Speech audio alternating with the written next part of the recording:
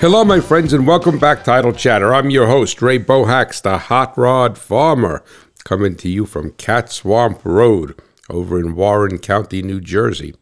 And God willing, everything is going well for you, and I know a good part of a majority of the country is was hit by the time this show drops with some extreme cold and a lot of snow. So God willing, you guys made it through that without too much issues. I know a lot of power outages are predicted because I'm doing this before or while that storm is hitting, and God willing, your animals are all fine.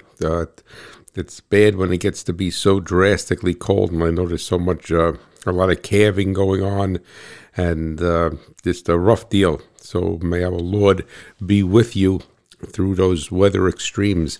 And the bounty of it is that obviously you guys need, so much of the country needs the moisture, but you would have hoped to have gotten it in a different format than 50 degrees F below zero and 60-mile-an-hour winds and deep snow. But that is what is happening to so many. So my prayers and my thoughts are all with you. Wanted to bring you up on a couple of things quickly before we get into today's show, and then I'll tell you about what's going on with today's show. It's going to, once again, it's going to be a little bit different, right? But that's what you get with this guy from Cat Swamp Road. First of all, on my list here, and I made a list. I never have anything scripted, but I made a list here so I don't forget anything. Number one is that I had the two bros. Excuse me, Sam and Hank went to be neutered. Everything went very well, thank God, with that. And the doctor looked at Sam's eye. I'm spelling their names because they're over here sleeping, not far from where I'm recording. And if I say their name, they may very well wake up, and that's going to be an issue. So they looked at his eye. And because we weren't successful at giving him the eye drops for the conjunctivitis, and they cleaned it up a little bit, and they gave him, we're supposed to give it to him 2 times a day, gave him another shot of that, and I've been praying for his eye, and thank God it is much, much, much better. And then on HANK, he had that fight with some animal, had the 2 bite marks on his leg. I was going to say something, wounds instead of marks. And the doctor shaved his leg there and cleaned that all up and did some, as he put down, minor wound repair. I guess it was a repair. And thank God he's doing much better with that also. So I'm happy about that, and they're doing well with everything that is involved medically. And the other thing I wanted to say is that I may have told you this last week or what have you, is that I'm starting the Hot Rod Farmer giveaway license plate contest. And as I always said, the purpose of that is for me to find out where you are listening from so I could better tailor the content of my show. So if you go to my website, farmmachinerydigest.com, and on the sidebar, there is a tab there to enter to win a free Hot Rod Farmer license plate. And once I get going on that next month, I will start to give license plates away every month.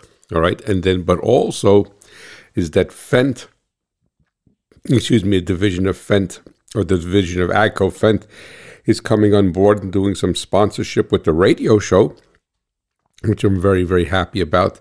That's beautiful machinery. And I'm getting into a contest with them, not to win a tractor or a combine, but to win a die-cast model. So you have a 2-for-1 deal there. You fill out the form for the Hot Rod Farmer license plate, send that in, let me know where you're listening from. If you want to tell me a little bit about your operation, I would love that. If you choose not to, that is fine also. And you will get into the contest for both the license plate and a die-cast Fendt model. And it's going to be 4 models, because I'm featuring 4 pieces of equipment on the show, on the radio show. And so it's going to be the Rogator sprayer, the Momentum planter, and then also the Ideal combine and the entire line of Fendt tractors. So there's 4 models, one representing each of those. So please send that in, And if you don't go to the website to fill that out, you could send me an email at hotrodfarmer@farmmachinerydigest.com. But it is so much more efficient on this end if you just take a minute and go to the website and fill it out, because I end up, if you send me just an email saying you want to be in a contest, it gets lost with all the other emails. Then this way we could take those forms that you fill out and we could put them in a certain folder or file, whatever the proper computer law terminology is, and then you could enter the contest. So that is why I ask you to do that, but do what is best for you. And the other thing is that I went to the New York Farm Show the other day. As I said I was going to go. Actually ended up being a waste of time for me. 430-mile waste of time. Round trip, went for a ride. Because that morning it was extremely foggy here, and then once I got about, well, we're Interstate 80 meets Interstate 380, excuse me. There was about 6 inches of snow. It was not snowing, but there was about 6 inches of snow on the ground from there, that point. So about 50 miles from the farm all the way up to Syracuse, and the roads were they weren't slushy or anything, by no means. So it must have snowed overnight. And they plowed it, but there was such a snow fog from the temperature change, and the temperature just hovering around 34 degrees, which is just kind of when you go over those bridges that they could get icy. But thank God they didn't. I didn't see any accidents, nor did I feel any slippery spots with my little Fiesta. But it was so foggy you could not see. It took me almost a little bit more than 5 hours. About 5.25 hours to get there, and by the time I got there, there was just when you drive 5 hours, 5.5 hours in dense fog with potentially icy roads. I went into the one building, looked around at some equipment, and I said to myself, well, the weather is supposed to get warmer, but if it takes me 5 hours to come home, then I'm going to be running in the darkness, and I didn't want that, so I stayed there for about 2.5, 3 hours, only went to one building, and I got in the car and I left. And thank God the weatherman was correct. The temperature did go up, the fog disappeared, and about 100 miles from the farm, the sun actually came out. And so I got back, so like I say, I went for a ride. It's not the show's fault that it was a waste of time for me, but that is life. C'est la vie, right? C'est la vie. Sometimes you win, sometimes you lose, and took a nice little. I guess you'd call it a nice little ride, but it was a nice ride coming home. But it's not fun driving in fog where you can only see 10 feet in front of the car, so and potential ice. So that was basically that. So hopefully some of you did get to that show and enjoyed it. Right? Historically, it's a good show. Now, the other thing I want to introduce to you, and I'm just going to clear my throat for a second here. I'm going to kill the mic and put on the dragster.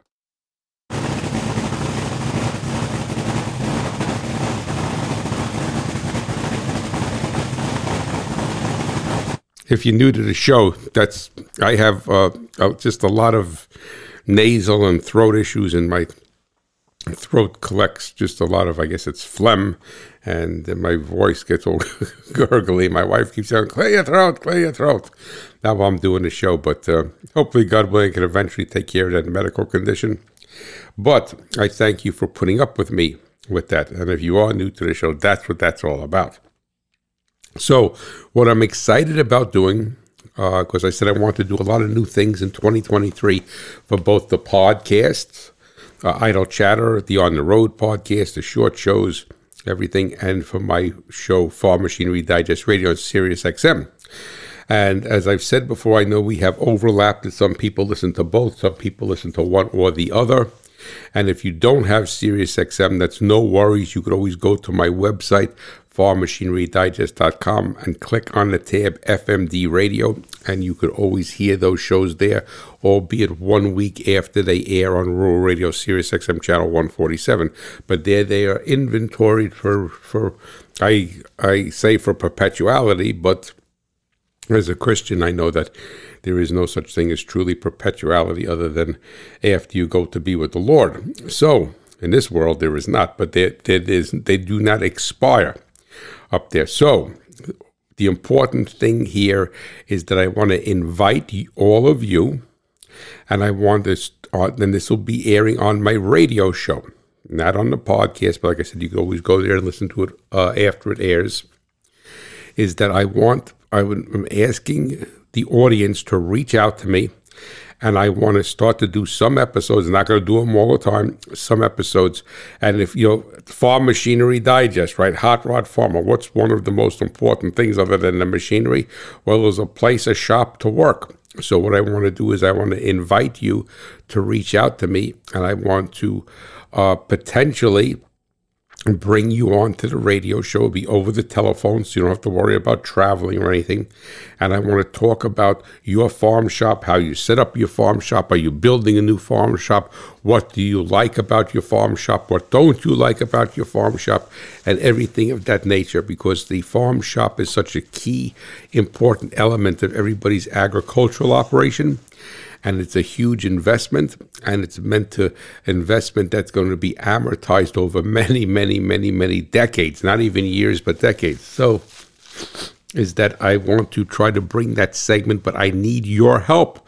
I need the audience from Idle Chatter, and I need the audience from Farm Machinery Digest Radio, because I don't have a farm shop like that. So I want to bring your experiences and you telling the audience about your shop. So please reach out to me, and we'll hopefully plan in the next month or two to at least do an episode on the radio show about the farm shops.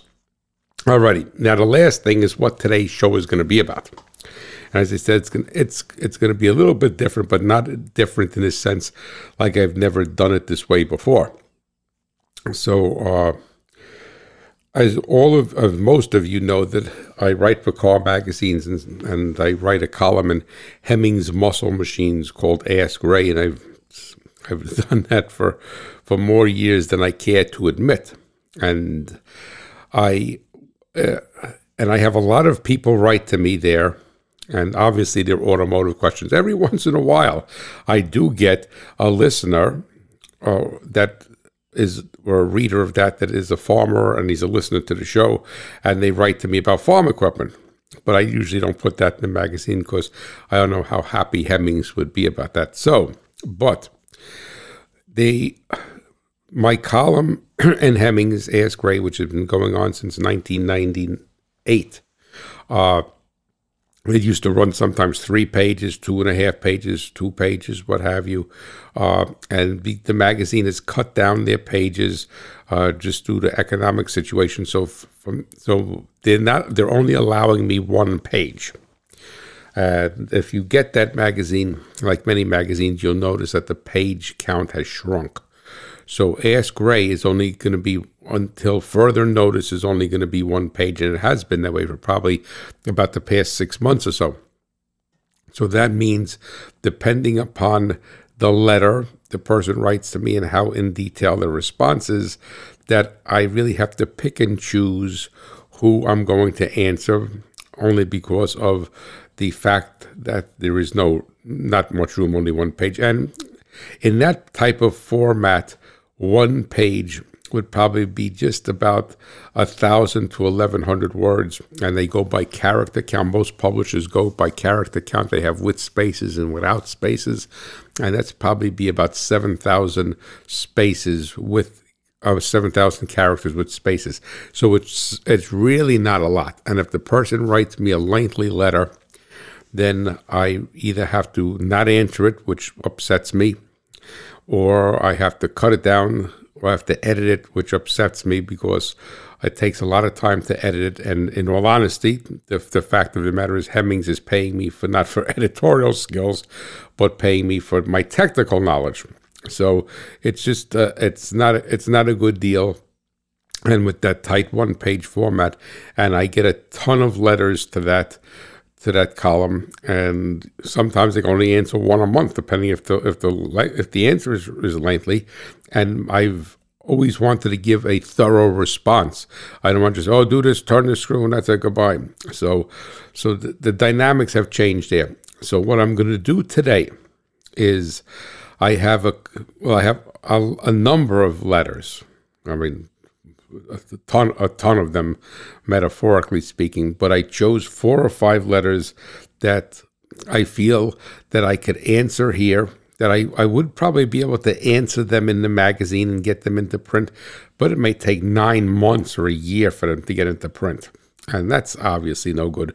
If you have a problem, or if you have an issue you're dealing with, something, and you're reading me for years, and then I don't answer your letter for a year, that's like whatever. Like giving the guy needs a transfusion. You say, well, a year later, here's the blood you needed. Well, it's useless, right?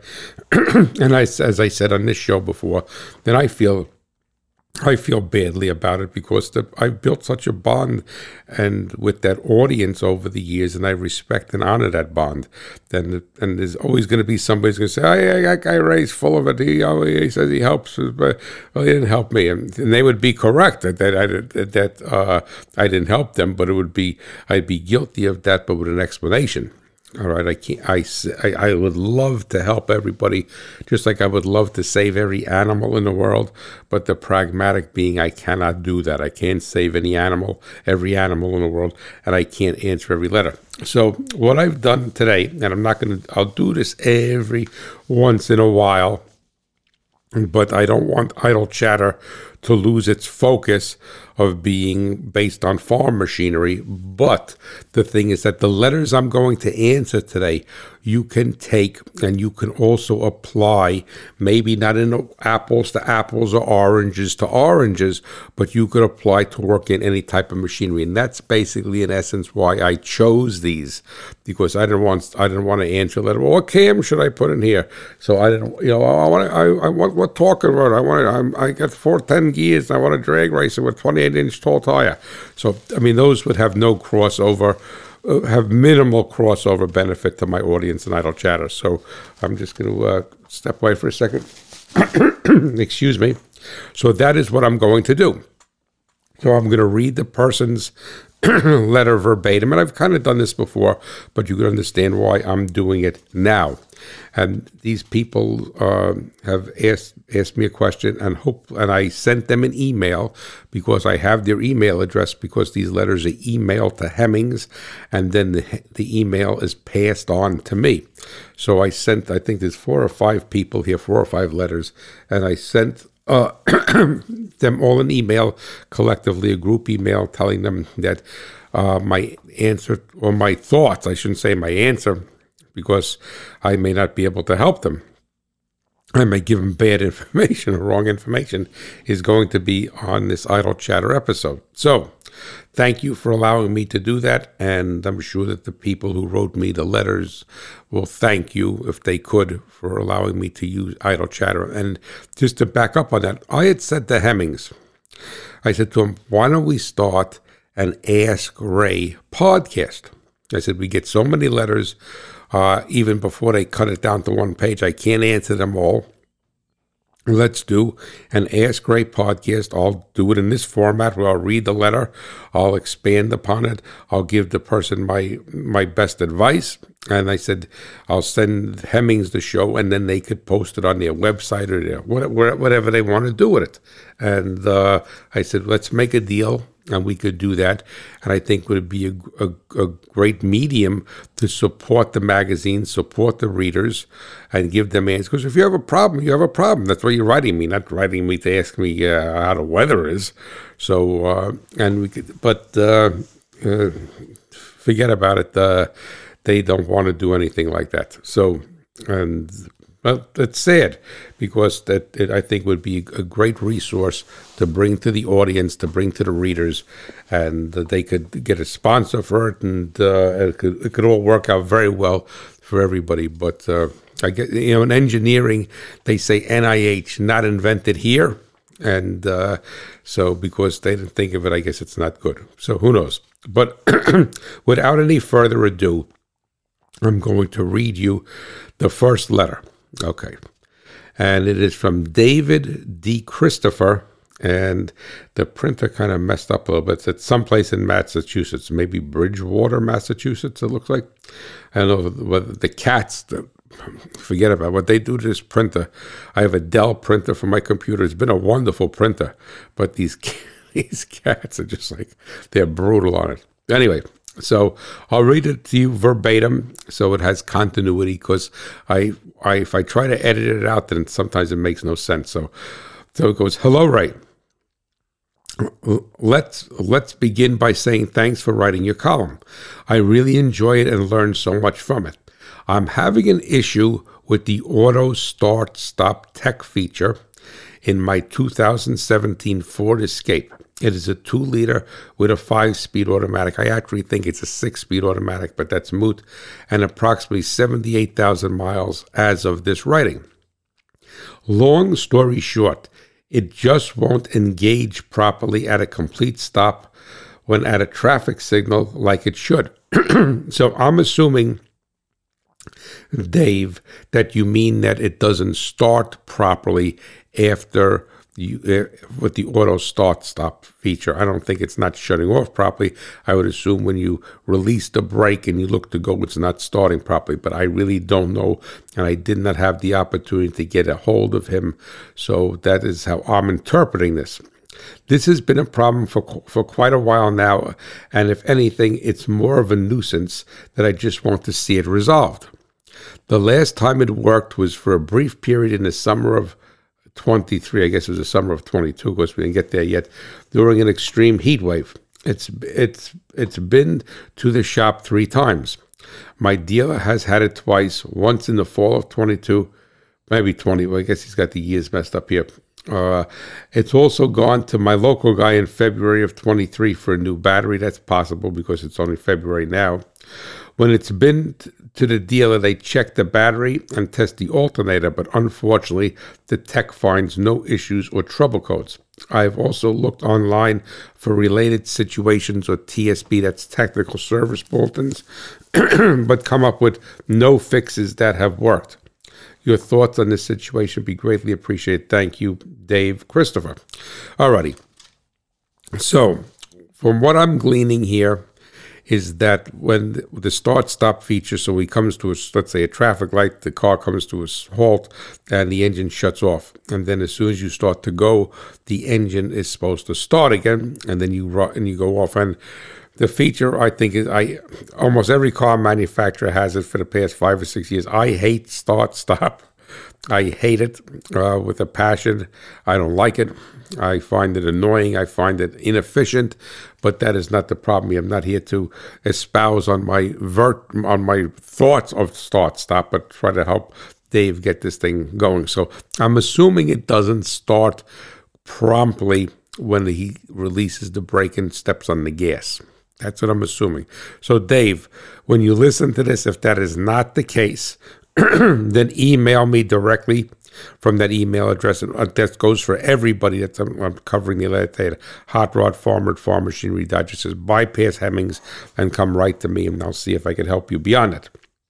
So, first of all, let me address a couple of things. Number one, I'm well convinced that you could go into the menu of that dashboard or whatever you want to call it, and you could go deep into the menu, and you could disable the start-stop function permanently. They have a switch that you could push, you could kill the start-stop, but then every time you shut the key off and turn the key back on to another driving event, it's going to re-evoke the start-stop. So that's a pain in the neck, because I get the press cards, you got to shut it off. I'm not going to figure out how to go into the menu on a press car and shut it off, but I believe that you could go into the menu where it is in a 2017 Escape in that dashboard menu. I cannot tell you, but you may want to look into that. And you could say, well, hey, that's not fixing the problem. It's not fixing the problem. Granted, but the annoyance is gone and it's done with, and the start-stop is a Mickey Mouse pain in the neck feature. So that basically is that. Now, the thing is that, Dave, you don't make any mention of how the car runs. You do say it has 78,000 miles and it's a 2017. and how it runs or how it starts normally. So when you get in the first start of the day, in the industry, we say the morning, but it's not really, it could be in the afternoon, right? If you work nights, it's at 2 o'clock in the morning. But anyway, so the first start of the day is, I would assume that there's no problem with the vehicle starting then. And I'm assuming, again, that it's based upon the not starting quickly when the start-stop feature is evoked. So, and you don't say how it runs otherwise. Well, a couple of things come into mind which may or may have nothing to do with it, but then I'm going to get to the part that I think does have something to do with it, is that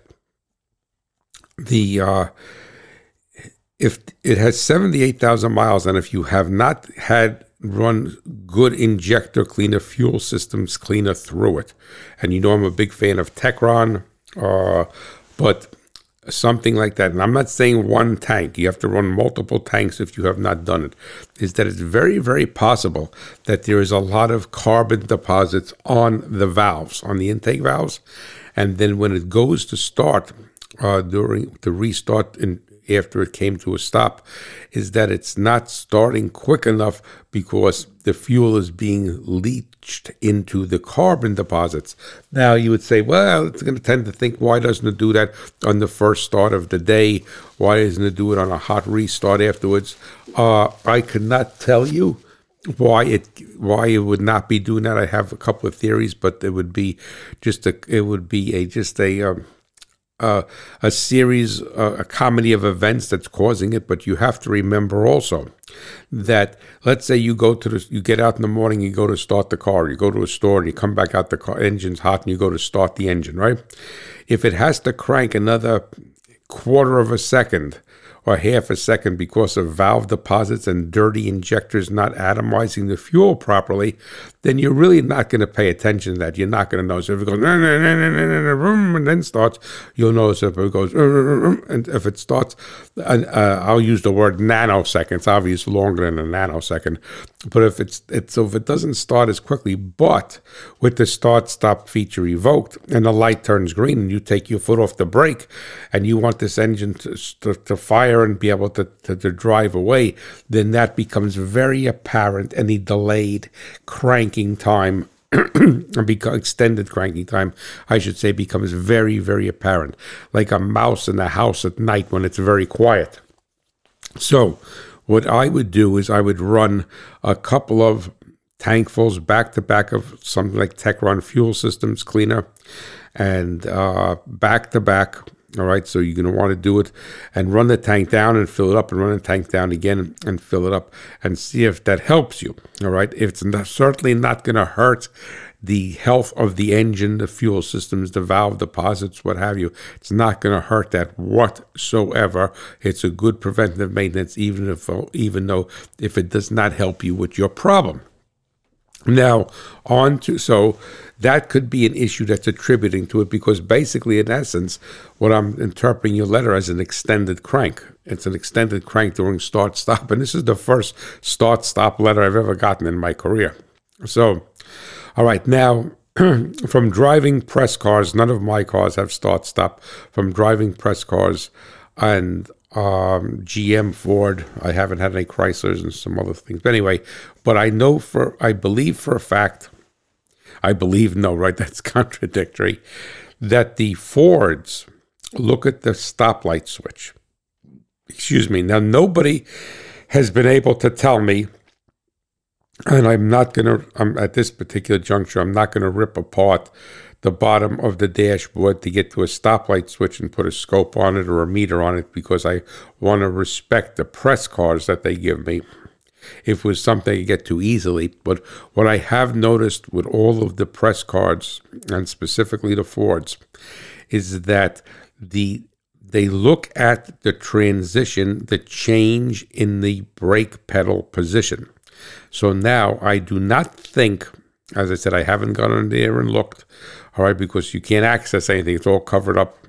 And I think that the stoplight switch is not a normal old-fashioned stoplight switch.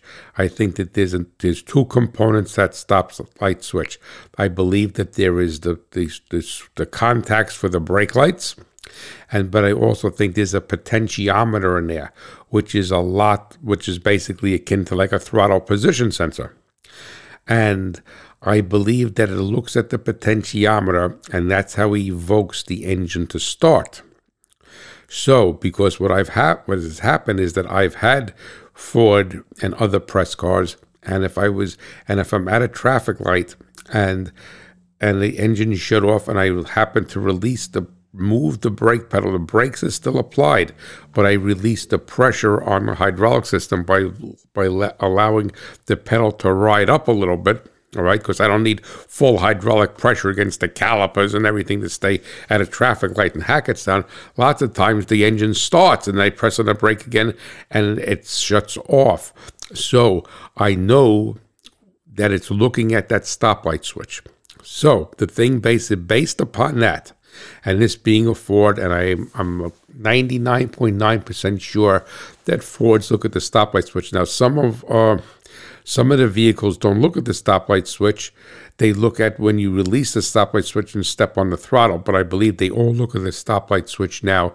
I think the earliest stops like the hybrids didn't look at it that way. So based upon that, you may have a stoplight switch or a potentiometer I don't think there's an adjustment on it. It's probably, like I said, I haven't looked underneath there, but I would look at that, a stoplight switch, or it's got 78,000 miles, but this would fall into the same theory that if the brakes are starting to wear and there's extended pedal travel, so is the disc brake pads wear, and that's an Escape, so she have four-wheel disc brakes, because my wife has an Escape, but doesn't have start-stop, thank God. And so let's say I'm going to put arbitrary numbers on it to make sense of this. So let's say that you have good pads on all four wheels. Let's say the deflection of travel of the pedal is 2 inches. As the brake pads start to wear, the fluid level will drop in the master cylinder, and also as they start to wear even more, or if a caliper is a little bit stuck, you may have travel of 2.25 inches or 2.5 inches. I have travel of 4 inches, all right? So that may be skewing it, because if it says it has to look for this voltage on the potentiometer, then it's not responding as quickly, because the engine is supposed to actually start as you are releasing the brake. So I think that the problem is very possibly there, and it probably has some dirty injectors and some valve deposits. So that is the best advice I could give you. Look into that. Let me know what you find, and I think that is where your issue is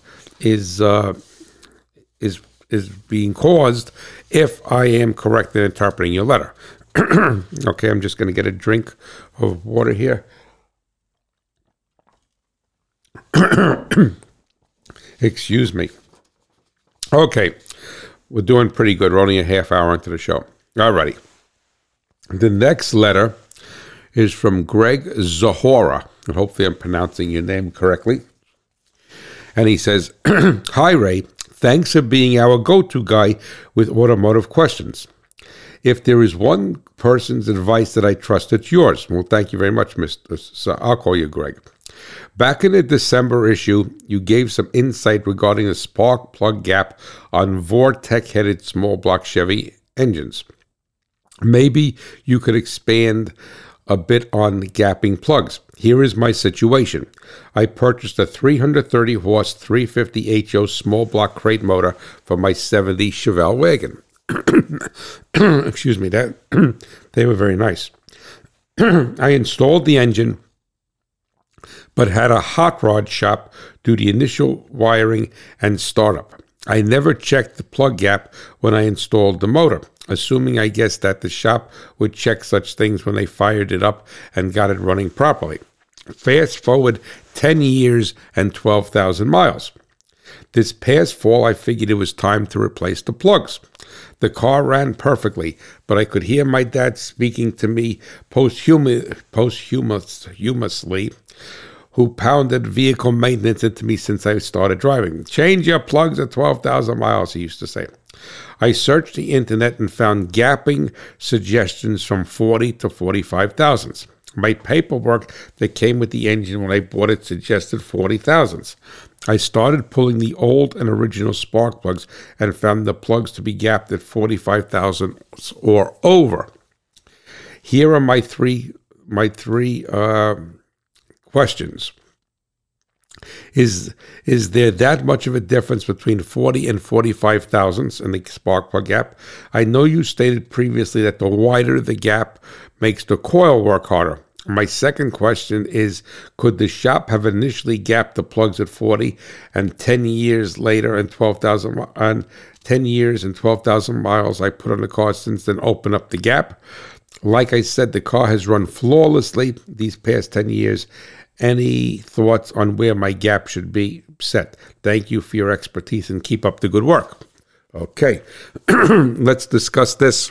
Now, the thing is that the gap of any spark plug, I don't care whether it's on a lawnmower, whether it's on an old John Deere tractor, on whatever it may be, all right, that gap is what creates what is identified as the ionization window. So the fuel and air mixture goes through there. Now, obviously, not everything that's in the cylinder.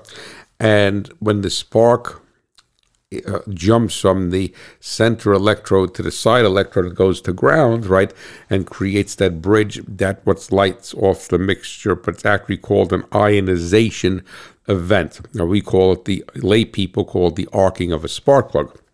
So what is happening is that the designed gap of a spark plug in an engine is a cumulative effect of the how large the ionization window needs to be for that particular engine, cylinder head combination, compression ratio, all right, and also the potential energy that the ignition coil has. So as you take a ignition coil is like a bank. You can only put so much. If you put so much money in a bank, you only take so much out. You can't take out more money out of a bank than you put in. But so the same thing is with a coil, is that you need to be able to keep the spark plug arcing for as many degrees of rotation of the crankshaft as possible. That is what the ideal is. That is what the goal is. Now, to jump around and answer your question, so when they determine a spark plug gap from the OE manufacturer, it's based upon those things. You know, how much of an ionization window do we want, and how much potential energy that the coil has. If you remember back to the 1975 when GM came out with high energy ignition, which was a brand name. It's not a type of ignition, just like Kleenex is a tissue paper, all right, or Jeep is a brand name for it used to be an AMC product, right? So the thing is that they had some engines, I think particularly the Buick 3.8s, were 80,000 gap, which was totally unheard of back then, because breaker points could never fire that, and GM used 12 volts to the coil. There was no step down in voltage like a Chrysler electronic ignition had, which was really Mickey Mouse to all you. Sorry, Chrysler guys. But anyway, so it's this combination. To answer your question, I have your letter here, is that the difference between 40 and 45 thousandths as far as the way the engine runs is probably going to be moot whatsoever. If the engine has a problem, and what I mean a problem, let's say, is that it has uneven fuel distribution. I'm assuming this is a carbureted engine here, has an intake manifold runner leak or a little bit of a leak, or the mixture is off or what have you, is that anything as far as fuel is going to be concerned is going to cause the mixture to be harder to light off. So a lean mixture is going to be harder to light off than a richer mixture or a proper mixture, because the fuel and air molecules are going to be further apart. So based upon that, 40 to 45 thousandths is, if the engine is sound mechanically, which sounds like it is really not going to be much of a difference. The only way that you would be able to tell what the ideal gap is, other than looking at the specifications and hit it in the middle, right? 42 thousandths. I mean, just like on my cars, my Fords, they give you a specification between this, and I hit it in the middle. So, excuse me. So that's basically the only way you could that you'd be able to quantify whether the engine likes it better or not, and that would also be very vague, whether it liked it, whether it idled better or sounded better or what have you. I don't think you'll see a difference, is to look at the ignition firings on an oscilloscope, and you'd look at the firing lines, you look at the spark line, you say, oh, well, Jesus, this seems to like 43 thousandths better than 45 thousandths, or likes 42 thousandths better than 40, but that's overkill, all right?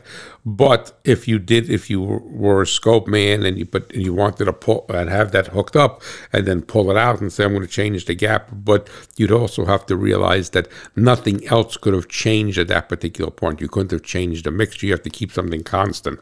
All right, so basically, in essence, that is that part of the question. Now, what a lot of people don't realize is that the type of driving you do is going to impact the wear of the spark plug. Now, you didn't mention this, but when you took the spark plugs back out, so let's say arguably they were gapped at 40 thousandths and 12,000 miles later, they're at 45 thousandths. What you would need to do is look at the center electrode and see if it wore, and that gave you the extra 5 thousandths of gap. Because if the central electrodes start to wear, you usually see it like round off on the edges or what have you. It's going to be very, it's not impossible, but very rare for the side electrode to wear. It's the central electrode, because the side electrode is accepting the spark, whereas the central electrode is projecting, like you're throwing a ball, right? That's you have to have a lot of strength in your arm to throw the ball far.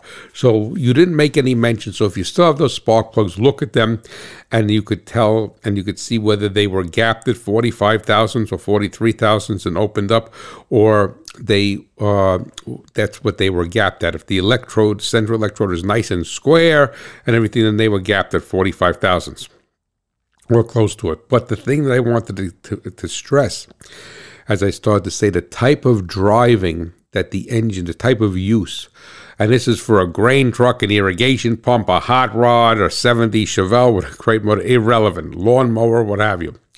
All right, the thing is that if you are, maybe a lawnmower is an exception, but if the engine sees a lot of transient operation means a change in throttle angle, a change in engine speed, and a change in load.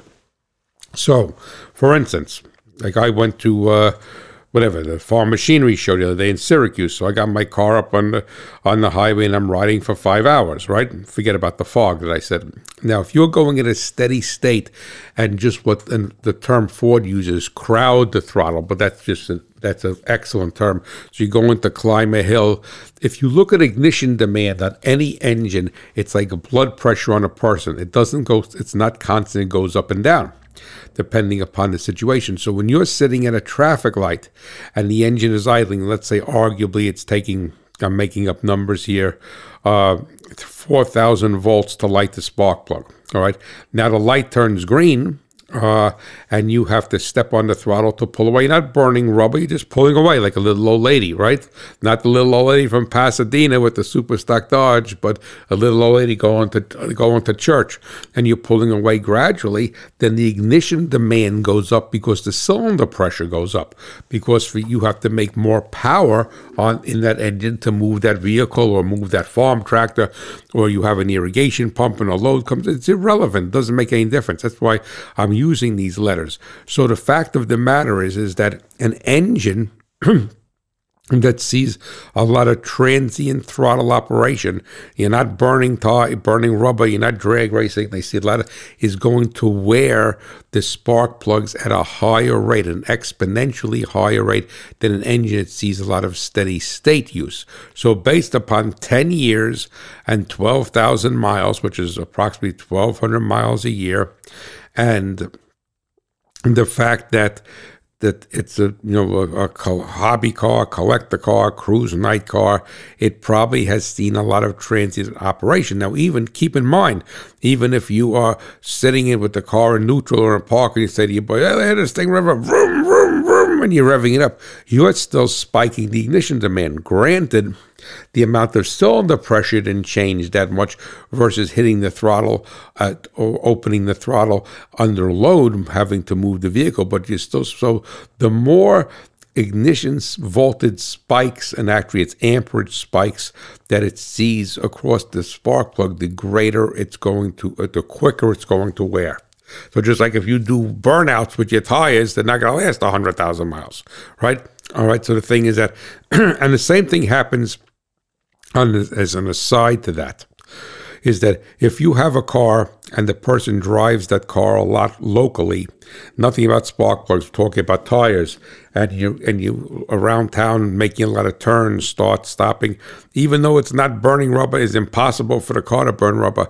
That idea of the person turning the steering wheel a lot, making left turns, right turns, changing lanes, stopping, and then believe it or not, even as you pull away from a stop, is that the tire has more wear to it. You're not burning rubber because the tire is grabbing onto the road. It has to accelerate and transfer that power. Even the slowest car, you're going to get more wear. So somebody like my sister, who drives predominantly around town 4 or 5 miles, she's never going to get 100,000 miles out of her tires, all right? Or a taxi cab is not going to get that because of the type of driving it is. But it's the same thing with the spark plug. So I would have to say, if I were a gambling man, but I'm not, but I am because I'm a farmer. So, right, but we gamble on the Lord to bless my crop and everybody else who's listening, who's a farmer's crop or animals, is that I would have to say that those spark plugs were probably gapped less than 45,000s, and over the 12,000 miles, the gap opened up because the central electrode wore. But like I said, you could look at those electrodes and you could kind of tell that.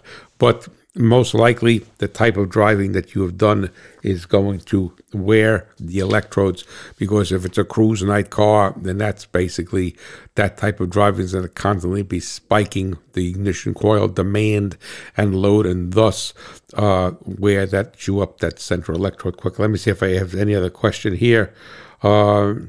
That's basically it. So hopefully that answers your question. And please apply that to anything that's, anybody that's listening, apply that to anything that the wear on a spark plug is really intrinsically linked to cylinder pressure and transient operation. So I'm just going to get a drink of water here for a second.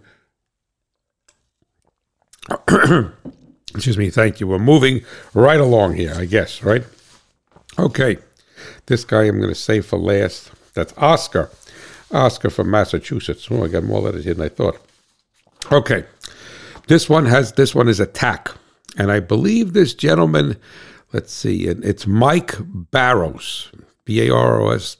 So, and his email address says Z. He's got a Z28. So I'm assuming that he is from our friends up in Canada, right? Because they say Z instead of Z. So, Mike, I think that you may be from Ontario, but you don't divulge that. And I have a lot of listeners in Ontario, I have a lot of listeners in Western Canada, and it seems in Western Canada they don't say Z. So maybe I'm wrong. Maybe you're not from Ontario. Alrighty. So Mike Barrows writes, "Hello, Ray. Hope you are well." Well, thank you very much, sir. I hope that you are well too, God willing. I've got a 1968 Camaro with factory wiring. I just recently noticed that when I put the lights on, the tach stops working. It's a column-mounted auto gauge 4-wire unit. The wires go to engine ground, tach terminal, 12-volt fuse, and the dash lighting. Any ideas where to start? Any help would be appreciated. Thanks, and Mike Barrows. Okay, the thing is that it's certainly a nice car, and what I would tend to think, and it's an I've said this many times on this show, and anybody who's worked on farm machinery, cars, trucks, anything, electricity is funny, all right? But you say it's got 4 wires, what could go wrong, right? That's like tying something on the back of a flatbed or a pickup truck. Oh, this is good, right? This is going to fall off, and 3 feet later, as soon as you drive away, it falls off. But what I would have to say, where I would start, if this were my Camaro, or if I had this problem with a farm tractor, with anything, right? Grain truck, irrigation pump, makes no difference. What I would start with is I would look at the ground, but maybe not necessarily the ground for the tack, but probably the ground for the lights. All right. Now, keep in mind that that tack probably shares a common ground. So the ground wire on one of your 4 wires is probably the ground for the tack itself to work, and the ground for the tack to illuminate, to light up. All right, because it's a DC circuit, it needs to have voltage and ground. So, what I tend to think is happening, and I may be wrong, is that the ground it's a high impedance ground. And you have to remember that in electricity, things are bullies. All right? The pig is going to take, if there's a minimal ground or a minimal voltage, the bully is going to take it.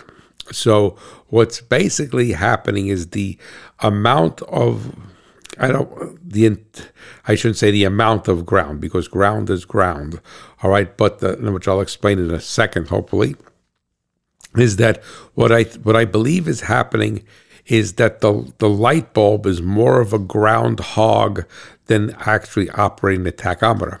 So when you put the lights on, it's stealing the ground circuit, whatever it says. Get out of here, tachometer! I want all the ground to light my lights. So I think that, and when you shut the lights off, then that ground demand, and people have to realize, specifically with farm equipment, is that you have a lot of grounds. If you have a lot of different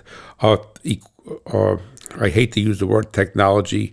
A lot of innovations, right? You have coming from your plant. You have electric meters. You have this. You have that. You have downforce. All right, and lots of times the people tie them into one ground. So that's like putting a big load on a pickup truck, right? So it's all on one ground. So I would tend to think that the ground for that tachometer is faulty. And what I mean by faulty, it's high impedance. Now, the thing is that a high impedance ground, so the first thing you would obviously do is do a visual and tactile inspection on it. I would take the ground off. I would clean the ground itself, the bolt, and also the eyelet that the ground is attached to. I'd clean it all up, and I would try it again. And I've said this many times in my writings and on my show, but you guys haven't listened to my show, so this is new to you, is that you have to properly check a ground. You don't check it with a ohm meter, you check it with a voltmeter. So what you basically need to do is you have to go to where the ground is, wherever the ground may be, and you take the positive, you put the voltmeter on the lowest voltage scale, which if you have an auto ranging meter, then it'll do it. But if not, be 20 volts or 2 volt scale or 20 volt scale, whatever it has, the lowest one. And the thing is that you'll put the positive lead of the voltmeter on the ground, where that ground is, all right, the ground for a tachometer, and the negative lead to the battery ground, and then you need to evoke the circuit. So in this particular instance, you would start the engine, let it run, and you would check the voltage on ground. That's checking the traffic jam of electrons that cannot get to ground. And then you would put the lights on, and you would check the voltage on that ground. All right, so you may need 2 people to do this, all right, or just have an alligator clip or what have you. All right, the thing is that it's very important. Now, what you should probably see on that is less than 0.2, 0.2, all right, on the ground. So basically, that's the traffic jam. So you're letting all the cows out of the barn. You're a dairy farmer. You open up, they're done milking. They're going to go out into the pasture. So you have 100 cows in a barn, but only one could fit through the gate at a time. So you're going to have this traffic jam of cows. Now you want to have a big gate. The whole side of the barn opens up, so all the cows will come out at the same time. So what you're reading, and it's very important on farm equipment, it's very important on everything. The only way that you could quantify whether a ground is efficient, otherwise it would be considered or be qualified as a high impedance ground, is to do a voltage drop test. But I would tend to think that you have a ground circuit problem, and the operation of the tack and the operation of the light is sharing the same ground, and it's being a hog and saying, I want any ground that we have here, I'm taking to light up these light bulbs. So hopefully that helps you.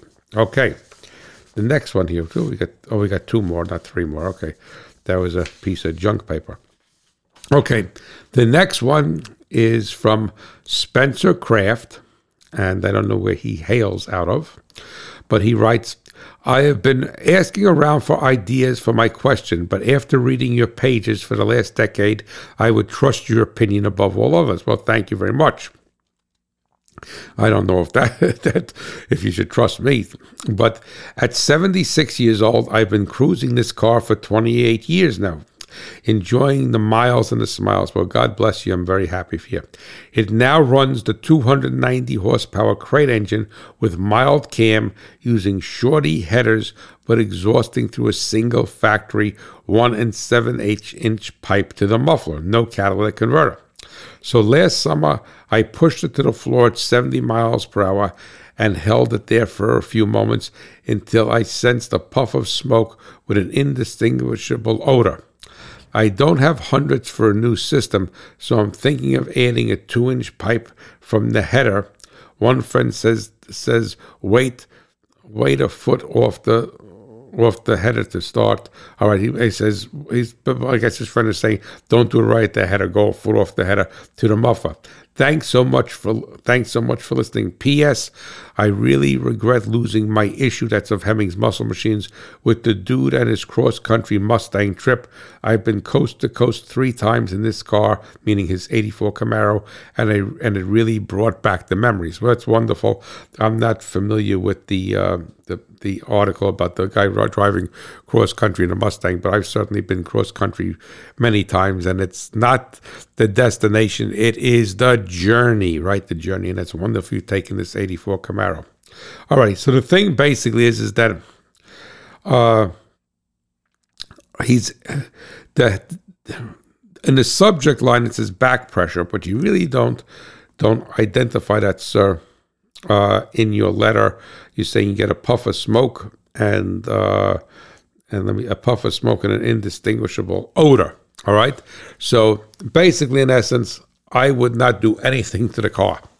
You've driven it for 28 years. You've been cross-country many times with it.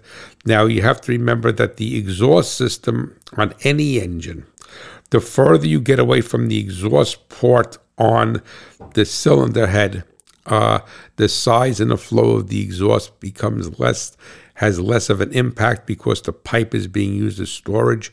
And also the lower the RPM, the less impact it's going to have. All right. So the fact of the matter is, because you have to realize it's all based upon volumetric efficiency. If you're taking this Camaro to California and you're cruising 65, 70 miles per hour and the tach is reading 2,000 RPM, 2,500 RPM, you're only pumping enough air to make enough horsepower to move the car. So the exhaust only becomes an issue at wide open throttle. Right, most people take an exhaust and they think it feels better at part throttle. All right, if you put a 502 cubic inch engine in and you add that pipe, then I would say that's probably valid. But going from the crate motor to a 290, well, let me look at your letter.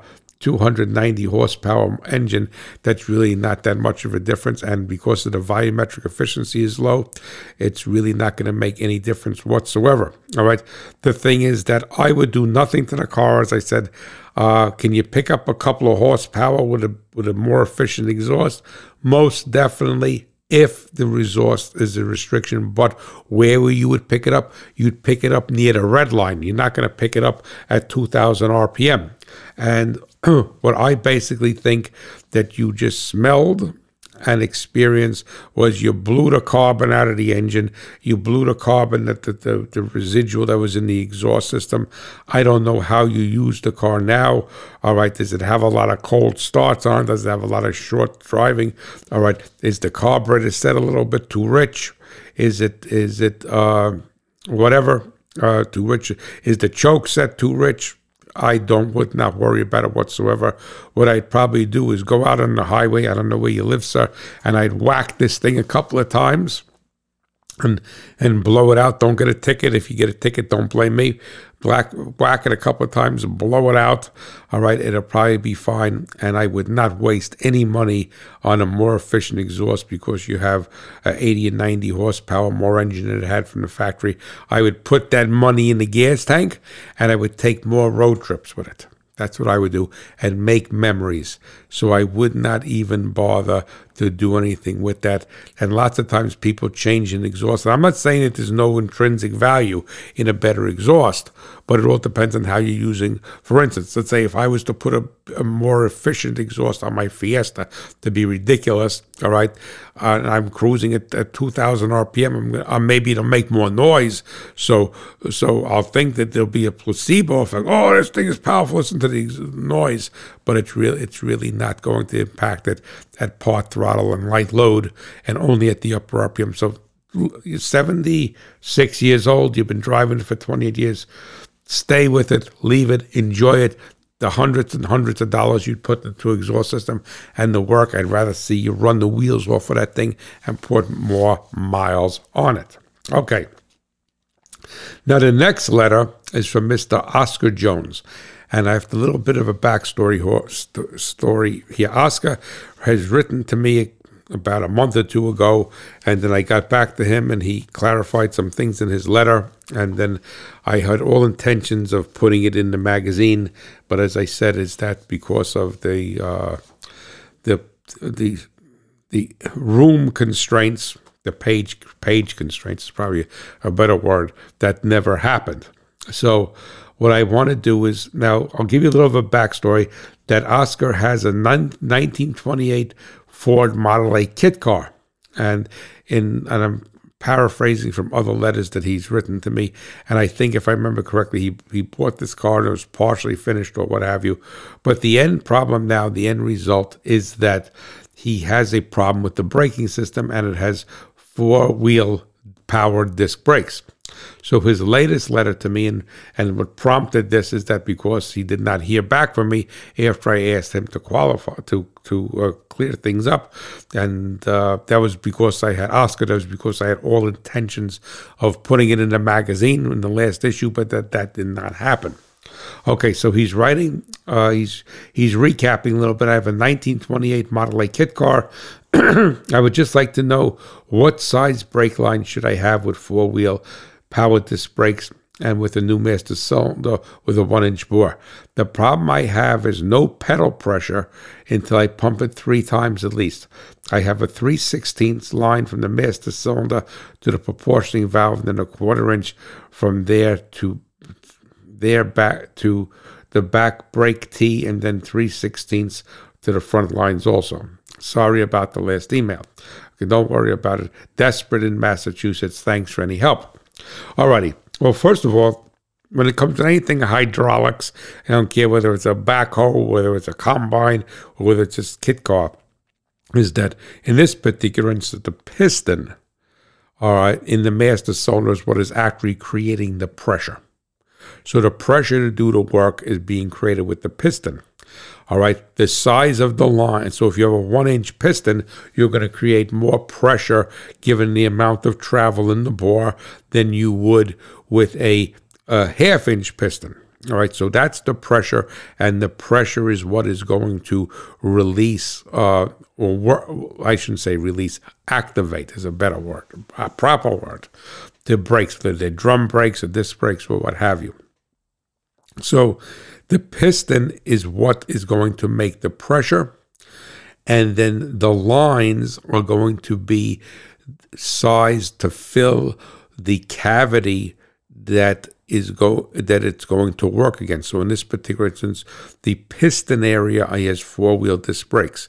So the larger the line, then you're going to have more volume. So the piston in the master cylinder creates the pressure. The size of the line, the inner diameter of the line is what's going to create the volume of flow. So you could have 1,000 pounds of pressure and let's say a gallon a minute. It's not rated that way. You could have 1,000 pounds of pressure and a 1/2 gallon a minute if you have a smaller line. So I do not recall what pistons or what calipers you have on it. But What the first thing I would do, because I know in previous letters he said he had a 2-pound residual pressure check valve on, and I believe in the other letters that he was having trouble getting the system bled, and which is also indicative to a pedal you have to pump to get to build pressure. The first thing that I would do, Oscar, is I would look at all of the calipers. All right, because this was a kit car, and I believe, and I apologize if I'm wrong, is that you bought it partially assembled. It is not uncommon for the person to have put it together and not noticed. I had a guy that happened to me. A person contacted me a few years ago, and farmer. And he put new calipers, front calipers, rebuilt calipers, not new, on his daughter's Jeep Cherokee, and he didn't pay attention. The auto parts store gave him, there's a left and a right, and the left and the right was only the position of the bleeder screw. So the one so he arguably he got 2 lefts or 2 rights for the front, and the bleeder screw was on the bottom. Well, if the bleeder screw is on the bottom, you're never going to get the air out of the system because the bleeder screw has to be on the top. So the highest part on the caliper, on a wheel cylinder, it's not a problem because you can only go in one way.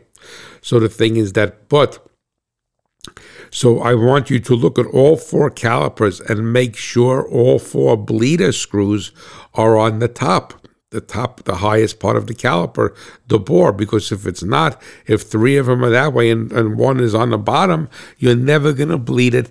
And I remember from your previous letters to me that you were having a lot of problem bleeding, and the hallmark of what you're having here about having to pump it up, all right, and then is indicative of at least 1 caliper being airbound.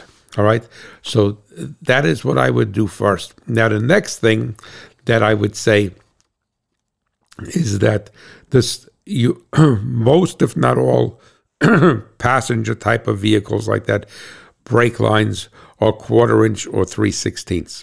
I would not go and re-plumb the car. All right, the way you have it plumbed, all right, you're going. I don't know why that you went from 3/16 to the back, or you have a 1/4 inch to the front. Let me read this again. I have a 3/16 line from the master cylinder to the proportioning valve. Okay, it's a bigger line. Then a 1/4 inch from there back to the brake tee, and then 3. No, that's fine. That's fine. You have the larger line going and feeding, and then the line is smaller. I mean, I wouldn't do it again, but you could run 3/16 through the whole thing. All right. The only thing that basically would happen if you ever sized the line too small, the brakes are going to work, it's going to function, is that you wouldn't have as much working fluid. So if you were road racing the car, that would be a problem. You're driving normally, from what you've written here, that's 100% fine. So I would think that there's a caliper that has the bleeder in the wrong position because it was a left caliper and it's on the right, or vice versa. That's what I would look at first. All right, the next thing that what I would basically do is that you can't, this is like hydraulics, and this is the same thing, for farm equipment, all right, what have you. Maybe not the caliper bleeder location, but you cannot diagnose a hydraulic system without identifying the pressure. So you're just guessing then. And a lot of farmers contact me with the same thing. They have a skid steer, they have a piece of farm equipment. All right. The good thing about a hydraulic braking system is that it's very easy to identify or check the pressure. You have to buy, and because they sell an adapter and a pressure gauge that goes in through the bleeder screw. Like on a piece of farm equipment, often you have to break into the line. All right, you have to take the line off. They sell adapters that to go in there. So on a piece of farm equipment or construction equipment, it's a lot harder if you don't have all the adapters and a whole $3,000 kit, then to hook it up. But on a hydraulic braking system, and this hydraulic braking system could be on anything, is that you could buy a brake pressure gauge and a line and adapter kit, and it's going to go the brake pressure gauge, and the adapter is going to take the bleeder out, and you're going to put the brake pressure gauge adapter in there. And lots of times they have a quick disconnect on them, and you're going to need to read the brake pressures. You're going to need 2 people for this, all right? So, but what I would do is that well, in theory, you'd want to start the master cylinder, but you need a different adapter for that. So let's go let's go to the wheel that's closest to the master cylinder first. In theory, the left front, right? Because the master cylinders, unless you have a remote master cylinder and moved it someplace else, which I doubt. So you go there and you step on the brake hard and you read the pressure. Right, and write it down. Go to the next front wheel, and then work your way to the farthest wheel across, and then you will see exactly what's happening with the pressure. You could see if you're losing pressure someplace. All right, hold the pedal down. So now you did that. So you're on the left front wheel. All right, let's say you hit it hard. You got 1,000 pounds. Now you hold it down. And you see the pressure starting to bleed off. It could actually be bleeding off back in the master cylinder. I know you said it's a new master cylinder, but at this particular point, without complicating this, and Oscar, I'm not going away. You could email me. We could do whatever, but I would tend to think that that there's a caliper there with the bleeder in the wrong position, and if that is wrong, if I am wrong, then invest in a brake system pressure gauge and the adapters for the bleeder screw. Very easy to operate, very easy to put in there.